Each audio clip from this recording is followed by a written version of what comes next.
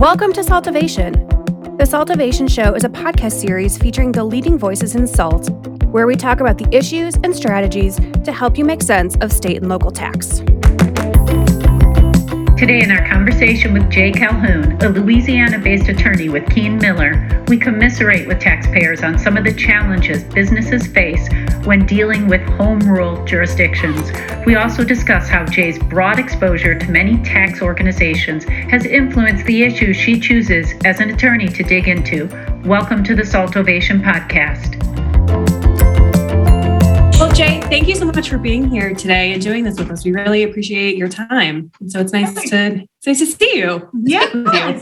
It's nice to see you guys virtually. Judy and I hang out periodically around the country at different conferences and events. Right. She's always a life of the party type, a character. So. I was the king, if you recall. I did. You were get what? The king. I was the king. I got the king thing in the right. cake. Remember that? We had a Mardi Gras party in New Orleans. Yes. Judy was the king of. I got to wear a robe and I carried a scepter. I mean, it was gender appropriate. I was the king and some dude was the queen. It's perfect. We're very progressive for tax people. Yeah. Well, we do have fun in the state and local tax world. And yesterday, actually, I went up to DC and something for American Bar Association tax section, which we're both involved in. We were talking to young people about getting involved in tax. And there were people talking about international tax and people talking about tax controversy, and all kinds of different kind of cool things. And then we got up there and started telling them why state and local has all of that and more. Uh-huh. And it's in English. You can read the language. That's the difference. Right. You can read all the languages. You don't have to worry about translating it from like Chinese or Spanish or French, German, Swiss. I mean, think of the language. You can't do international tax if you can't read the language. You can't read the law. Right. We can read the law. Right. But we get to figure out this, especially those states that piggyback off of federal tax. We have, to figure out the implications, not just in one jurisdiction, but in jurisdictions around the country. So anyway, hopefully. Well, and it makes your home state and everything so much more transparent to you. Like I go to Steamboat, I have a condo up there and I'm like, what are the taxes? What are they doing? What's the development? How are they supporting this? They're taxing us somehow, some way. Hello. Yeah, learn something. I have a friend with a condo in Steamboat. This is cool. And so do you know that Montana, I went to Big Sky, Montana for skiing through the Icon Pass a couple of years ago. And they don't not have taxes in Montana, by the way. They have tourist taxes that are probably imposed right then and there. I'm like, I thought Montana didn't have sales tax. No, they do. It's just local taxes, which I haven't even thought about because we've got some local taxes to think about, Jay, because you got it in your backyard and I have it. So anyway, Mary, you go. We're starting. Mary wanted to ask a question. We need to let our MC interrupt. Why? Why? This is indicative of who we are, what we are. Recruiting for the profession, the next generation. So true. That we're not so boring. Right. We're not just green visors that, are audits ugly stepchild. Right. That's not us. We can have fun. Yes. So then, all right. Well, then I guess I will kind of run back. So, your job, young ladies. I mean, my boss is here. I need to do my job. I need this job. Thank God she does it. I couldn't do it. I can't hold it together. We're supposed to talk about tax, though. Yeah, that's fine. Go for it. Not always. Well, Jay, so Keene Miller is based in New Orleans, Louisiana, which has some unusual tax policy positions that make it difficult to think clearly about state and local tax. So two of those issues are kind of the home rules that we in Colorado, can struggle with, and the influence of case law. We'd like to get your insights on how these issues impacts taxpayers doing business in your home state of Louisiana. Sure. Okay. So actually, Keene Miller is a regional firm. So it started in Baton Rouge. Okay. We have a nice New Orleans office, which is where I am at the moment. But so Louisiana is a really great place to practice state and local because it is confusing. We have, so I guess in Colorado, y'all call them home rule counties. Right. We have parishes. Yes. Our parishes are not, a few of them have charters. So I guess that's an equivalent of a home rule. They Ordinance or municipal code. Yeah. So you know how Okay. like local taxes are essentially derivative of state tax typically. And if your constitution, as our state constitution does, allows certain parishes to have their own somewhat independent jurisdiction, we call them charters, like Okay. sort of like home rule charters, maybe. But anyway, our problem isn't really so much those charters. That's a separate problem. What that means is we will have parishes that, we have state rules, and some of them are intended to create some degree of uniformity. I mean, our version of uniformity is really different from a lot of other states' version of uniformity. But, what that means is a parish will say, we don't have to follow this state rule, which creates uniformity, because we have our charter. And so that is a separate issue. The real issue that you face when you deal with Louisiana in the sales and use tax area is that the parishes each get to independently administer and collect their own taxes. So you don't really have one centralized collector. With remote sellers now, we have sort of a version of that, but even so, the parishes can still audit. They can still independently audit taxpayers. They can still independently engage in collection activities. One sort of weird trend that we've had, I've watched grow in my practice, is that parishes will hire contract auditing firms out of other states that will come in and audit for like 24 parishes at once. But it's not really a one centralized audit. The problem is each parish is really doing its own audit, but through the contract auditor. So that means like your clients will get a different letter in the mail each day from a different parish saying you've been selected for audit, and it will look a lot like the other letters because it's one contract auditing firm sending them out. When the contract auditor is done, they will then, create their work papers for each independent parish. So they go to the parish then issues an assessment. And then you have 24 fights on your hand as opposed to Right. So that has been sort of problematic. One of the things that we found, and this is just always just bothered the heck out of me, but we had one client that was audited by a contract auditor, and they were doing everything right. They were getting, they were collecting and remitting everywhere they were supposed to collect and remit. And I guess this contract auditor didn't want to leave the job without having found some liability. So they basically decided they'd remitted to all the wrong parishes, and they shuffled everything. And so then they got hundreds of thousands of dollars of disparate assessments in the mail from different parishes. Now we have a cross-crediting statute, which is supposed to allow the taxpayer to put the parishes on notice, because they did the right thing. They collected and they remitted, that two parishes are disagreeing about who is entitled to the tax. But there's no way to enforce that. So, you can trigger the cross-crediting statute, but there's no one centralized place to get it all sorted out. Anyway, so let's talk about Louisiana version of uniformity. As all the other states did after Wayfair, Louisiana's pretty excited. They're raking in the money now with all these remote sellers collecting and remitting. And we understand that there's a problem with, in the Wayfair decision, the Supreme Court talked about undue burden. And if perhaps there are states that are poster children for undue burden, Colorado is probably one of them. Louisiana is probably one. We're F according to cost. F. I go to these conferences and we talk about, I get invited because of local taxes and problem states and stuff. And Louisiana was always the worst. Colorado. Right. Now everybody's like, Colorado's worse. I'm like, wait, what? Yeah. I know. It's funny, right? We're struggling to stay at the bottom. Well, you're getting it. I'm proud of you. So, but anyway, we're still kind of not quite there. So trying to come up with some, uniformity to not create an undue burden on interstate commerce, we have a remote sellers commission. The remote sellers commission is set up strictly to take collections from vendors with no physical presence, and they're collecting state and local. Now, what's interesting is for a while, I think it was until July 1st, 2020, you could pay one rate. That's not the situation anymore. After July 1st, 2020, individuals are supposed to, businesses are supposed to collect based on the accurate parish rate and the accurate parish tax base. So there's still that aspect of it. We also have a separate commission set up for vendors with Nexus called the Uniform Local Sales Tax Board. So we have two independent bodies that are going to be issuing policy decisions and collecting and well, Uniform Local Sales Tax Board is not so much a collector, because in a situation where the vendors actually have physical presence, they can go through parish e-file, but it's still, separate with each parish, and it's still, separate for the state, and you still have all the issues, but you have a separate body now to make decisions for policy reasons. And so anyway, so we've got these two separate things going on.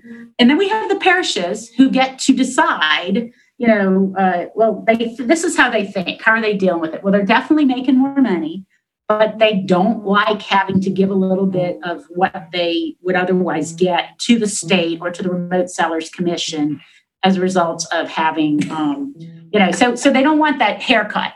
The other thing they don't like quite as much is that they've been warned. If you go back retroactively, there might be a problem. And so if they can find nexus, they're still looking for nexus. If they can find nexus, then they can go back retroactively. So you have some parishes that are more active than others in pursuing remote sellers in these situations. So uniformity. Last legislative session, there's still this concern about the fact that Louisiana's, voted bad for business, rated bad for business.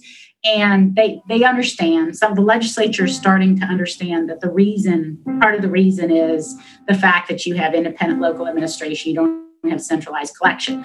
So the problem is the parish's ability to collect their own taxes is enshrined in our state constitution. So in order to centralize collection more, you have to have a constitutional amendment. Last session, we had a constitutional amendment, went to the voters. Voters basically said no. I remember that. No, like about 48% voted for, 52% voted against. It's kind of close. It was really kind of an interesting constitutional amendment, though, because it was super complicated. Like, it had all of the details, like who was going to sit on commissions and all kinds of, it was really long. And so anyway, I don't think that's what the problem was. The problem was, I didn't hear a lot about it. I heard something about it. The promoters were out there kind of advertising, do this, vote for this. But right before the election, I started getting all this junk mail from local collectors saying they're trying to take our authority away, and this is a power grab by the state. And so but there was a lot of it, and it was defeated. It was also a low turnout election, and they haven't quit. So our legislature is now back in session. They've put another little bit simpler potential constitutional amendment to be put on a ballot in November. They're trying it again. So I don't know that has not become a law yet. They're still just kind of right after that amendment was defeated, the Halstead Bead case. Basically, I think it was an Arizona retailer filed a lawsuit in federal district court here, saying, it was really interesting. And I think they were doing this to get around the Tax Injunction Act. But what they said was, you can't sell in Louisiana above a certain threshold because your system's too complicated. Mm-hmm. What's interesting is they sued the state, and they sued maybe 4 parishes. Why those 4 parishes? I think I asked the guy, and I don't really remember what his response. I didn't really completely understand why those 4 parishes, but that's what they did. Again, it's kind of your system being state and locals really sort of as independent participants is too complicated. So the federal judge that's hearing it, magistrate judge, I believe, or Judge Afric, had come out with some questions, basically issued it hasn't killed it yet. So it's still there. It's still proceeding, and they're trying to, but the judge wanted access to the remote sellers website. He says, you guys are saying, I hope I get the judge's name right. I might not actually have it right, but he said, you guys are saying this is too complicated for out-of-state vendors to use. I want to see it myself. So anyway, so I guess at this point, the judge is trying to get into the Remote Sellers Commission website and figure out how complicated it is. And again, that's for remote vendors only. And what's interesting is, I think even if you could, you can get on and file. The problem is they can still audit. They can still have as to what's taxable and what isn't. Right. So they don't even agree on what, that's our problem in Colorado. Like, software isn't taxable if it's e-delivered in Colorado, but it is at the home rules. Who cares about the home rules? No one even knows about the home rules. If they're on the East Coast, they know what Denver is, they know what Aspen is, but they don't know it's a home rule. Yeah, we have so many companies that just apply the state law locally as well onto their sales, and they don't bother with all these crazy. We have 70 cities. And the problem is, if you get audited, it could be an expensive mistake. Yes. You can rock along for a little while thinking you're doing fine. Years pass, and if you're filing, at least you're going to have a tax limitation. So, what is the rate differential though? Is it like I can't think of all the different city rates. I mean, for our city rates, you could be as high as 4% tax rate. So, I mean, it's almost double the state rate. So, well, Denver's like 4.83, like dot, dot 0.0000. We have up to 5%. We do. Right. Yeah. So, I mean, you're seeing rates pushing 10, 11% in some of our home rule cities, all in Colorado. It's a lot. So then, Jay, right now, what are remote sellers supposed to do? Like what, because I feel like, the state, when you get a registration, it kind of kicks you into this like remote seller bucket, but then what does that mean? Like, it's no longer, you're saying there's no longer that group 9% rate anymore, right? Like what Alabama and Texas can do. Right. So I don't, I'm not an accountant. I'm an attorney. Don't worry.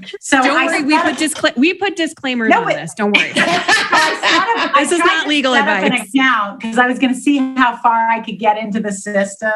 We did the same thing with sets. Questions about that, and I really didn't get very far because I don't have a return to file. Yeah. That. So I need to ask my accountant friends like how complicated it is to really figure it out. Anecdotally, I have heard, it's still, varying degrees of complication. The parishes, I believe, are supposed to be providing the information on the remote seller's site so that people can get the rates right. Whether or not they're doing tax-based right or allowing exemptions appropriately, completely different issue. But the rate information, I understood the parishes themselves to be providing, and you can have different rates within a parish. Right. So hopefully it's still. But the tax base could be different. The rates are obviously different. Now, some of that can be managed with software, but then the compliance, like our SEP system, this is what's so crazy because we have statutory and home rule in Colorado. So the statutory, there's still cities and counties, they're just state collected. So all that money goes in anyway. And that change in Wayfair, it used to be what we call location and common. If you were in Denver, you collected just the state in Colorado, whatever jurisdiction Denver was in, you didn't collect anything else. No other counties, no other cities. Now you have to collect all that rate, basically front door rate, right? And then you have to put it on the reform. Well, you have to actually check a box in the Colorado Revenue Online and open up the jurisdictions because it isn't naturally set up that way. And so you have to piecemeal it if you don't want to do all. How are you supposed to do that, right? Oh, I'm only going to do these 7 and only not the 2. Like you were saying, there are 264 parishes are 64. Remember how do you make that decision? We have definitely had, clients issues where the software just got it wrong. The software. Oh yeah. The software has to keep up with, what's going on. Right. And then recently, and I can't remember exactly what the issue is, but somebody called me and they were like, we have this question we can't answer. And they said, big name software company won't touch it. They said, we're just not touching this. Like what? So anyway, they needed to kind of get an answer to their question. So it is a little strange. It is a little disturbing that, we know from practice, because what we see the problems, it is really not possible to be completely correct. Well, Amazon in Colorado refuses, last I heard, to actually collect the home rule city taxes. Really? They have refused to collect it. Now they have some warehouses in Thornton, I think Denver, Thornton, Aurora. I think they have warehouse facilities. Yeah. So they'll collect in there because their site is there. But they refuse to collect in every city because they're trying to use that ammunition to get conformity we have this thing called the Colorado Municipal League that sort of is the legal arm of the cities if they so choose it, and they'll help advocate and all that good stuff. So they kind of sit there and provide advice and counsel and help kind of create uniformity, which there isn't always because they get to choose what they want. But it's just really not right, in my opinion. And I think a lot of legislators don't understand what it really takes to do the compliance. Like they're not doing it, so they don't know. What about like marketplace providers now? So you do have this overlay of, potentially somebody else is going to be collecting, and Yep. And who amongst the possible parties that they can audit are going to get audited, and so that I think the marketplace provider legislation, which came so closely on the heels of I thought that was so just strange. exponentially complicated. Well, it's understandable because if you think about it, like every state, every locality now has nationwide and even international jurisdiction. But when you buy like stuff on, for example, Amazon, like I bought 2 alarm clocks. They looked identical on 2 different days for my kids. One of them came and it was fine. It worked fine. The other one came in this box.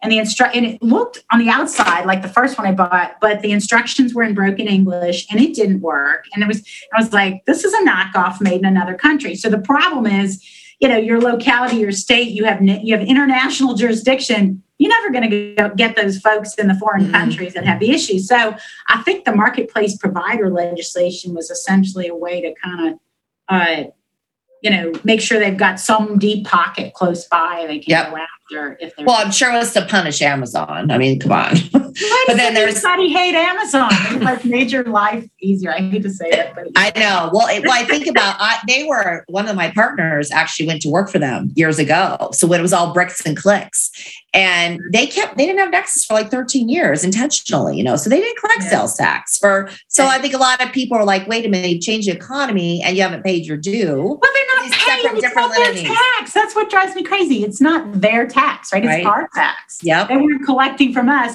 and we weren't paying it. No, we weren't. How come Amazon hasn't paid its tax? Amazon hasn't collected our tax from us. Yes. Paid our tax. Yes. Really? Yeah, it's kind of unfair to them, isn't it? I mean, we put the onus on vendors. Right. Nobody. But at least, Amazon is using a little of their might to create some parity in Colorado, which I hope that political influence will be helpful. And we have had this SUT system, and it's not 100% used yet. We're at 61 cities, I think, of the 70. So where everyone's in, and just, technologically, how do you feed in the back end, the front end? And then we just passed a bill, which I believe our governor should be signing any minute, that basically took away the licenses. So there was a license requirement, 10, 20. You could pay as much as $175 for some of our city licenses per year, just for the privilege of collecting their tax. Do you guys have something similar at the parish level? So we don't necessarily charge people to collect the tax, but we charge them for lots of other stuff. Well, for the license though. Okay. Yeah, no, we have occupational licenses. So okay. Occupational license and occupational license tax. Yep. We collect that. So is that? Well, but that's a little different though. I don't see it as a charge for collecting the tax. It's a charge for existing. Yeah, because we charge the privilege of selling to folks in the state, right? Right. So they did a study, and I think the tax was, it could be anywhere from $1,500 a year up to like maybe even $20,000 if you took $175 for a license to collect city sales tax per year. Multiply that by 70. You're at $20,000. So it's like real money every year to remit $5 to a city. That's how little some of this tax can be. Because we have a city called Dacono. I think it has 10,000 people in it. It's tiny.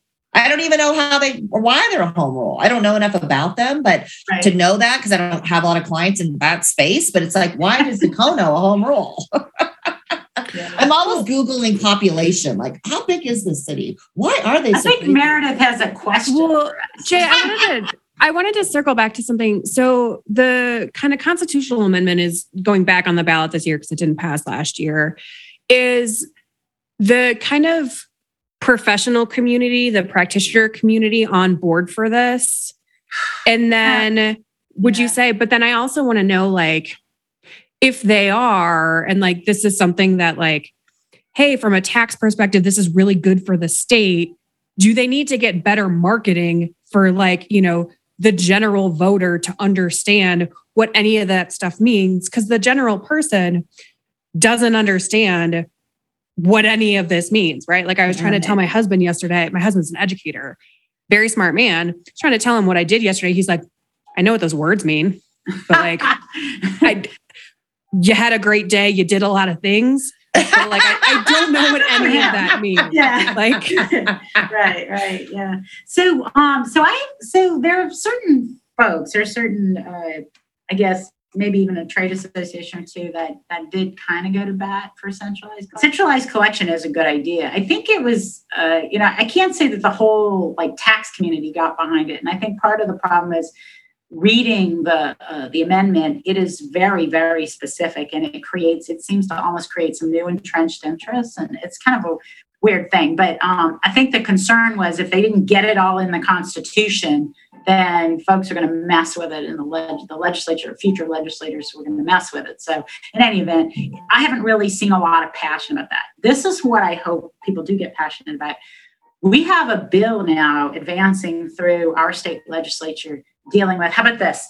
Payment of interest on payments you made under protest if you lose. So in other words, you pay under protest because you don't want interest to continue to accrue. What if you had to pay interest on those payments anyway if you lose? How crazy is that? They got your money, they're making interest on it, and if you lose your case, you still have to kick in interest. Why would you pay under protest? Anyway, so that sort of thing right now is being pushed by the locals, and is it advancing through our state legislature? That kind of thing, I hope people kind of get up in arms about, because again, it's going to kill the payment under protest procedure. It makes no sense. When I'm saying, well, why are they doing this other than like a money grab? Because the legislature can only raise taxes every other year. This is not a money raising session. And maybe they consider this procedural to raise money for the locals, but so anyway, I'm hoping, that doesn't get anywhere, because that just makes no sense to me. Wow. Yeah. Well, we had that where we aren't paying interest on refunds. I mean, they were trying to do the same thing in Colorado. Right. They don't want to pay. They don't want to. Makes sense. That doesn't make sense, but I mean, it is something you can understand, but at least you're not paying twice, which is kind of what you be doing. I guess maybe you're not paying twice, but what happens is you're not going to be able to pay under protest, or it's not going to make any difference if you do or if you don't. It's not going to give you any advantage. Right. And they are getting paid twice because, if you pay in a protest, they got your money. Yep. They're earning interest on it. Yep. Plus, you then have to pay interest on it. I mean, what kind of interest rate at the end of the day is going to be received by the parish on your money, right? Ours is 10-12%. I mean, it's crazy. Our home it's high. The typical interest rate on monthly interest is 1%. One of them is even 1.5%. Yeah. And it's higher for underpayments and lower for overpayments. Yep. Yeah. So it can where really earn crush 12% interest. Yeah. I think, we have clients like owe money and we'll do a VDA and they've got to cough up the cash, right? And they're like, can we get a payment plan? I'm like, go get a bank loan. It's a better deal. Like you can borrow money from a bank a lot cheaper than borrowing it from our cities. So I've definitely heard parishes say, we don't want people gaming the system and essentially, paying, and then we have to pay them back with interest later. But you're not investing with the tax collector. I mean, I don't know. Maybe there was like one situation one time where that happened, but I can't even imagine a client coming to me saying, I looked at, options in the market and I think I'm going to go invest with the tax collector, right? Right. No, we had issues with that in Colorado where they thought people were overpaying their estimated payments, didn't owe it, and getting interest back. Was that really happening? There was a legislative belief. So there was some policy. Oh, a legislative belief as opposed and people are like, what? Yeah. Well, even for example, like the Denver Volunteer Disclosure Program for sales tax, it's 36 months. For use tax on your purchases, it's 7 years. And so I don't know offhand what 7 times 12 is, but if you're doing a use tax VDA, you're paying like 98% interest on your first initial period. Is that it's literally 1% Is that constitutional if you're collecting? I mean, I don't know. Is that usury? But I don't know if it's not. No. I'm talking about discrimination. I mean, like the associated. Oh, because the periods are different? No, because if use tax, you end up paying more. No, it's just a longer look back. The interest is the interest, I wonder right? if you couldn't make a constitutional argument though. I don't know. That like your sales tax or use tax look back needs to be the same? Yeah. Well, it needs to be short like sales tax. Well, and they've changed it over the years. Is it more expensive to do business in interstate commerce? Use tax primarily falls on interstate commerce, right? You think? Huh. I don't know. I don't make many constitutional arguments, so Oh, they're cool though. They're fun. Well, no, what Denver would do though is they would then make the sales tax look back 7 years. Yeah, And not 36 years. They would pull like a Hawaii and you go may 10 win years. the battle and lose the war. I'm just saying. It's still a. Well, still I mean, I'm in over the right years. case, maybe. Yeah. Yeah. Well, Denver has changed their periods over the years. I mean, it's never been consistent because, BDAs are administrative. They're not regulatory. They're not legislative. So they do what they want. So they've changed the policy here and there and everywhere. Good It's to been be very king. interesting. It's good to be king. Yeah, they are king. Yes. And Denver especially is king. I mean, we have some pretty big cities and they have a lot of might. And and we've had a lot of change in leadership too, which has been hard because you have a lot of legacy people that worked there like 30 years and they just knew things like the back of their hand. And then we have the newer groups that are still don't have that institutional knowledge. And we've had a lot of change in our city too over the years. So, yeah. Well, just like our home rules have a hard time just keeping up with kind of like urban sprawl and, our further out kind of suburbs. I grew up around Chicago, so like everything is a suburb. I don't know what Colorado calls them suburbs, but anyway, that are more accessible, like Loveland has grown and like Louisville, that their staff of one can't keep up. And so they're like trying to hire, but even the staff of one has only been there 3 years and they're their most senior person and knows the most.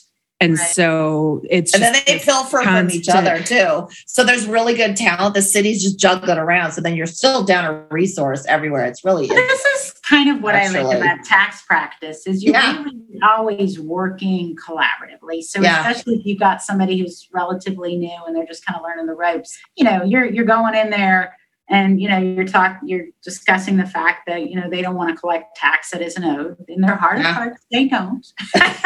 And basically discussing the law and trying to help educate. Really, even sometimes when you're working with a collector, you're trying to educate. They're trying to educate you. You're trying to educate them. But I like the collaborative aspect of tax practice for that reason. Well, and I think that's also something like kind of an environment that is shifting. Colorado has like a coalition of state tax auditors that is open. So every quarter they get together, they do continuous education and they open it up to practitioners. So we as tax ops are actively engaged in this Colorado Tax Auditor Coalition, and Judy and I are going to be presenting at the next one of like, hey, common taxpayer hurdles, because really like, they don't want to be the bad guy. They want people to teach people to do the right thing. But at the same time, they're there to collect money for their cities. But it is a lot of like open sharing information resources like, hey, how best do you handle this? Have you seen this? So there is, a lot of collaboration and, kind of inviting in the practitioners, which is really nice to see. Yeah, there are relationships we've built over the years. But one thing we've asked for many times is, can we just have a list of what you do and don't tax? We don't have to look at every single ordinance. How do you apply this? Because that's the hardest thing is taxpayers, your clients don't want to pay you to look at 70 laws. Do they have a for $5. No, they want have ordinances. I know. But is there a manual though? Because sometimes, and they're not always really comfortable sharing, but sometimes the manuals they use. They the audit manuals? Some of the cities do. Yeah. Some do, but they don't have like a list of like, I remember we did an audit in the city of Louisville and one of the auditors was showing us how she had this chart of how they handle it. It was a construction use tax audit, right? So mobile equipment, all the items going into the building and what was brought in, what was brought out, all that good stuff. And then what was paid under permit because they take tax on the materials up front on the permitting process. That is not the same across our cities, but they were referencing a chart from a survey that they did internally with other cities. Well, Broomfield does this. And I'm like, okay, but what does your law say? Right. And then if you have this survey, share it with the public so we know what to expect. That's the thing I find the most difficult. I mean, years ago, I remember Aurora saying, we don't really publish a lot of guidance because we don't want to be beholden to it. We don't want to be trapped by it because, we don't know. It's going to depend on the facts. Right.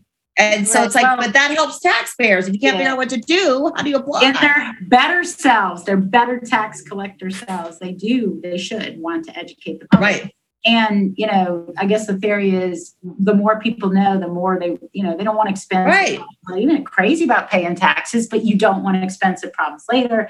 And especially like on a sales or use tax situation where it can become your expensive problem if you don't collect it up front. I mean, a lot of like my clients, they just want to know what the right answer is. They'll do it. And so I think the federal government does a really good job of sort of educating the public as to what the rules are. I mean, they do the enforcement, they do the collection, but they understand their mission to educate as well in the front end. Now, as Meredith was saying, as you were saying, a lot of these departments don't have a lot of money, they don't have a lot of people, they got one person, so how they're supposed to do everything. And that's kind of hard. But maybe that is where your tax bar or your professional organizations can help as well. I know like ABA IPT, I hope we did it this year, but for the past couple of years, we certainly invited the local tax department to come and give them scholarships and that kind of thing.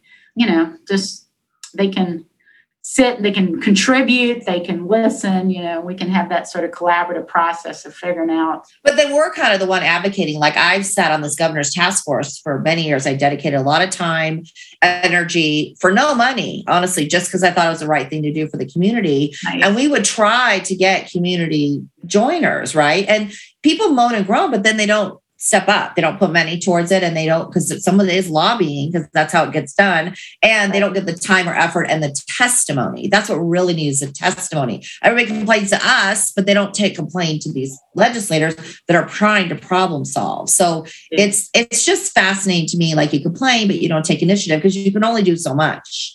And so people just adjust to it, but it just feels like the momentum has happened finally, but it's taken that effort, that grassroots effort to show like, this has got to get better. And so do you think that's partly why you guys have been working towards that constitutional amendment? Like there's more money, we need more transparency, there's more people registering. Why would we go for this now? Well, I think there is a sense of the impact on the state business-wise, our reputation for having a complicated tax system. Plus, the other thing is also a sense that, maybe not all the locals are on board about it, but would all these new collections be jeopardized if, in fact, Louisiana's system somehow was determined to be unconstitutionally creating an undue burden on interstate commerce? Like, I don't know what the case would look like. Maybe it's Halstead Beed that establishes that, but they understand there's a little bit of vulnerability there.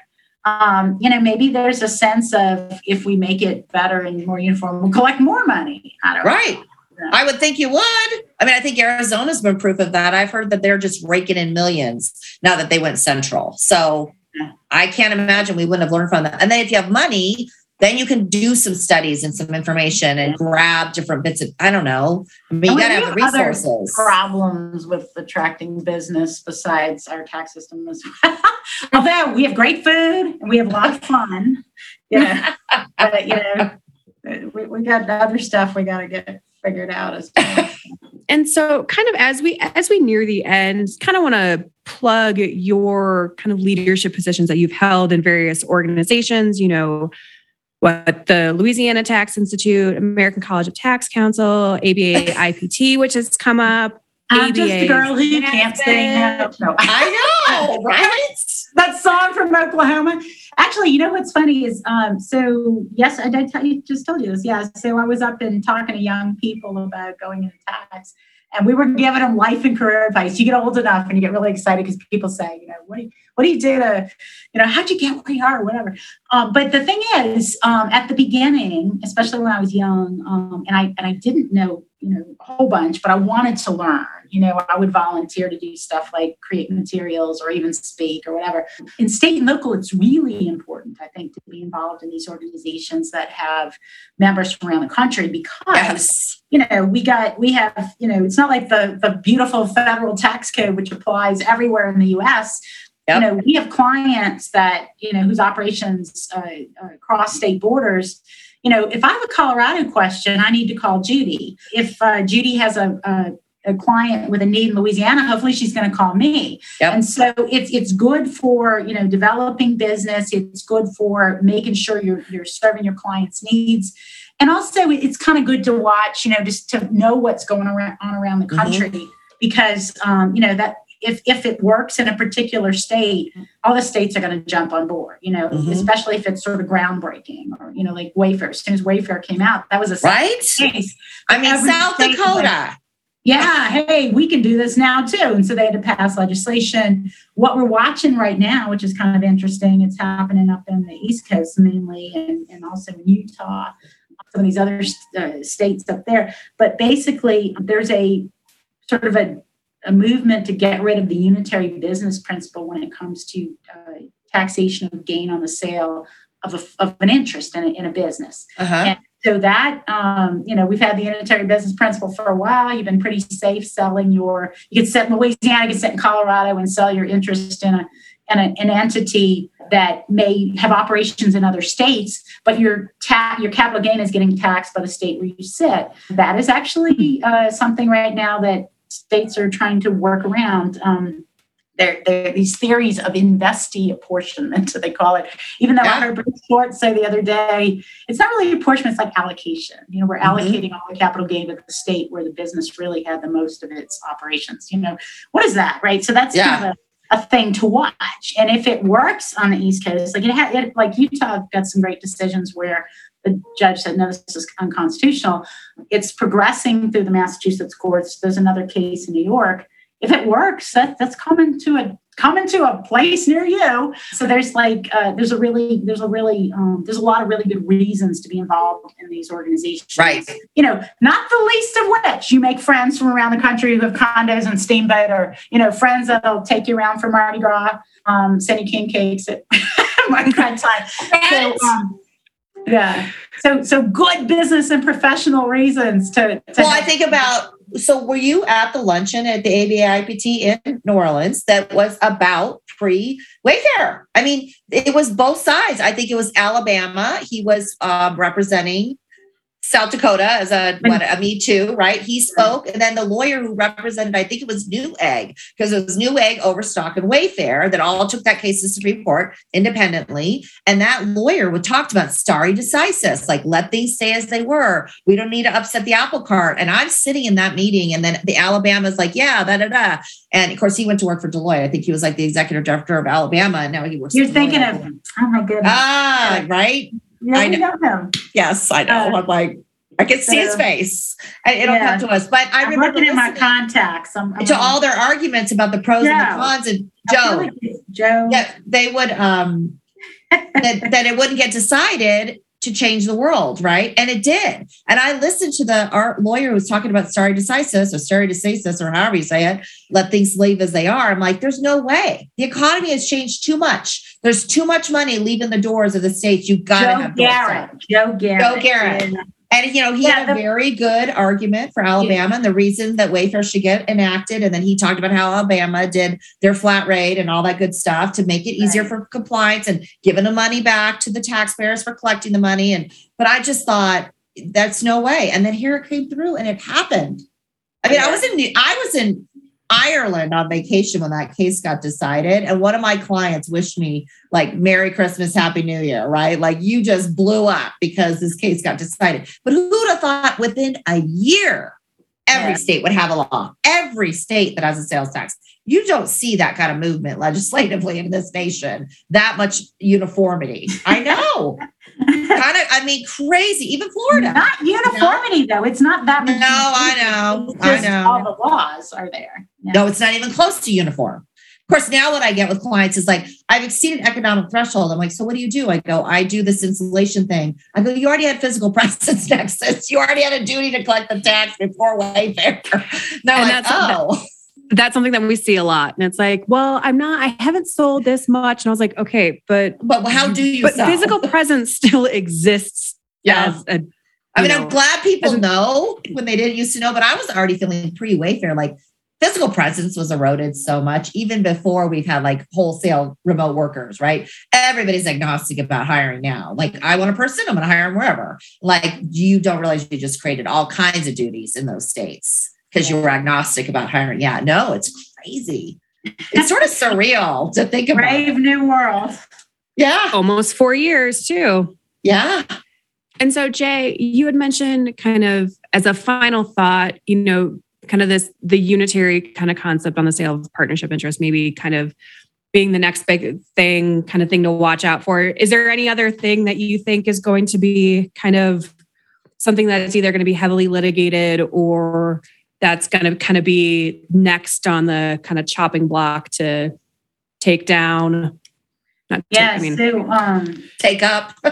Take up. So, well, it would be good for folks increase our fees for. Carol Gas and New Jersey. So it would be good to watch what the MTC is doing. They have a number of projects going on. They're considering partnership issues. They're considering Public Law 86272 and limitate. They feel like Wayfair kind of changed. Sort of got rid of Public Law 86272. Yes. I think, yeah. Well, California just adopted. So California's already glomming on. They've adopted some of the MTC rules. So modernizations, quotish. Yeah. Yeah. So I don't know. I guess, and Justice Ginsburg said this about, who said this? I don't remember. But basically, so everybody has said this. Things are cyclical. So right now we're in this kind of expansion of state tax jurisdiction. It would seem there has to be some limitations. There has to be some protection for businesses. It's almost like, and this is how I gauge it. So I also teach a couple of law school classes. I teach a joint class for the two law schools here. And my students, where are they? I take their temperature with how comfortable they are with different things. And, over time, they very much, we've been talking about like remote worker issues and, whether because people used to work in a jurisdiction were paying taxes, but now they're not even coming back, but the jurisdiction still needs the money. So they should still be able to tax them. I don't have as much of an issue with that, which surprises me. They're also okay with virtual presence, which I think is such an odd thing because in theory, your government, the reason you pay taxes, collect taxes for government is they're doing something for you. Yeah. But economic nexus is all about, simply providing a marketplace being enough to, have these foreign governments make demands on you.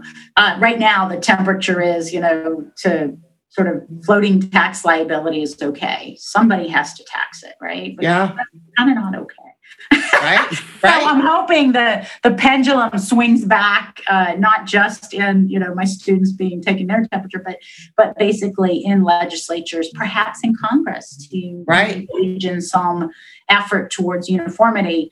It does seem like almost an impossible uphill battle, though, because obviously these states, they become dependent on the revenues. Now that, Wayfair, the physical presence requirement is gone, they're collecting all this money. They're going to fight to keep that, right? Yeah. They were interested in uniformity when they thought it was necessary to get Congress to get rid of physical presence. Physical presence is gone.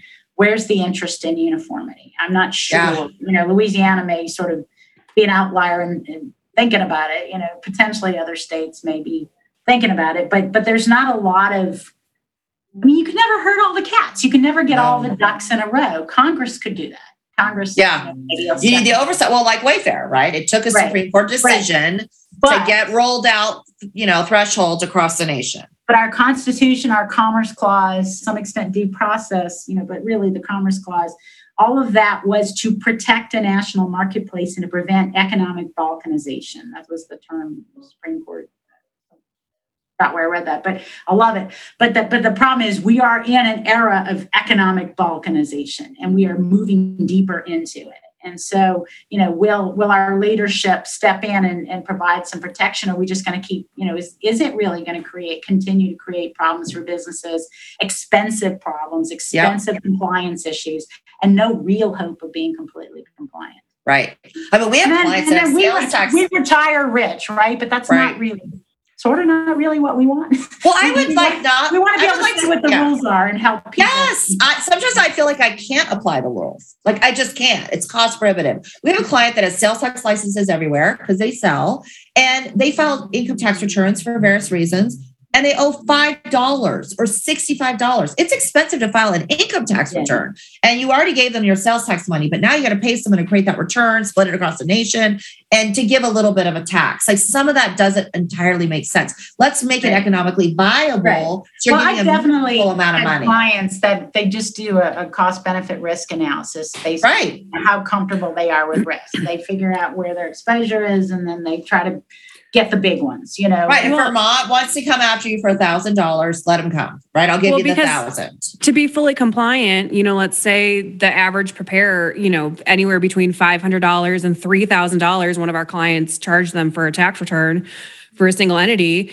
You've got 46 sales tax licenses, cut that down to maybe 43 that of those don't have an corporate income tax, call it, like you're paying over $100,000 just to file a return in all of those matching states. Right. So, right. And the Amazons of the world don't care. They've got all the money. But the small and medium-sized businesses that are growing are going to have. Right. Well, I have a huge issue with FBA Amazon because a lot of small sellers use them and they don't realize that having inventory estate is an income tax duty. So like, oh, Amazon's a marketplace, they're collecting my sales tax. Yay. But you don't realize that inventory sitting in that warehouse is next is creating an issue for your income tax purposes. Unless they put in, because I still, California sort of ish was, one of the first, like the first big state to put I think in, Tennessee had it too. Well, the factor presence though of, your 50,000 property payroll sales, but, an FBA, in theory, if a state had, if a small seller had $2,000 of inventory in an FBA warehouse, if that state had, that factor presence and that was it and didn't exceed the upper threshold of the sales, you could potentially avoid that filing. Right. That's the part we deal with, Jay. So we actually do the forms. And so we go, and it's expensive and it doesn't make sense. Yeah. Which makes us sad because we want to give value to our clients and we want them to, we hope that in the end it all works out in the wash, but there is just a lot of compliance from all this. So, well, Jay, thank you so much for spending afternoon with us for you. Morning. Almost lunchtime. It's lunchtime now here, yeah. So, thank you again. And sounds like you and Judy will be doing an IPT thing in June. So all of our listeners, make sure you join that. I'll be at the ABA. I'll be at ABA too in May. So I did sign up to go to that. Okay. Yeah. Are you going? I don't. Do we all need a phrase now? Definitely going. I haven't made my hotel reservation. I bought my flight. I paid for that to go. Okay, well, make your hotel reservations. We'll see you there. All right, my friends, thank you so much. Well, thank you so much. This was my first podcast ever. So really? Well, you killed it. So. That was awesome. That was so interesting. Even some of the history of Jay that I wasn't aware of. So I'm excited to even co-present with you because I'm sure I'll learn a thing or two. So, we'll have fun. We will have fun. So. Always. And as always, this was another fun episode of Saltivation. Till next time. This podcast is for educational purposes only and is not intended, nor should it be relied upon as legal, tax, accounting, or investment advice. You should consult with a competent professional to discuss specifics of your situation and the applicability of the information presented.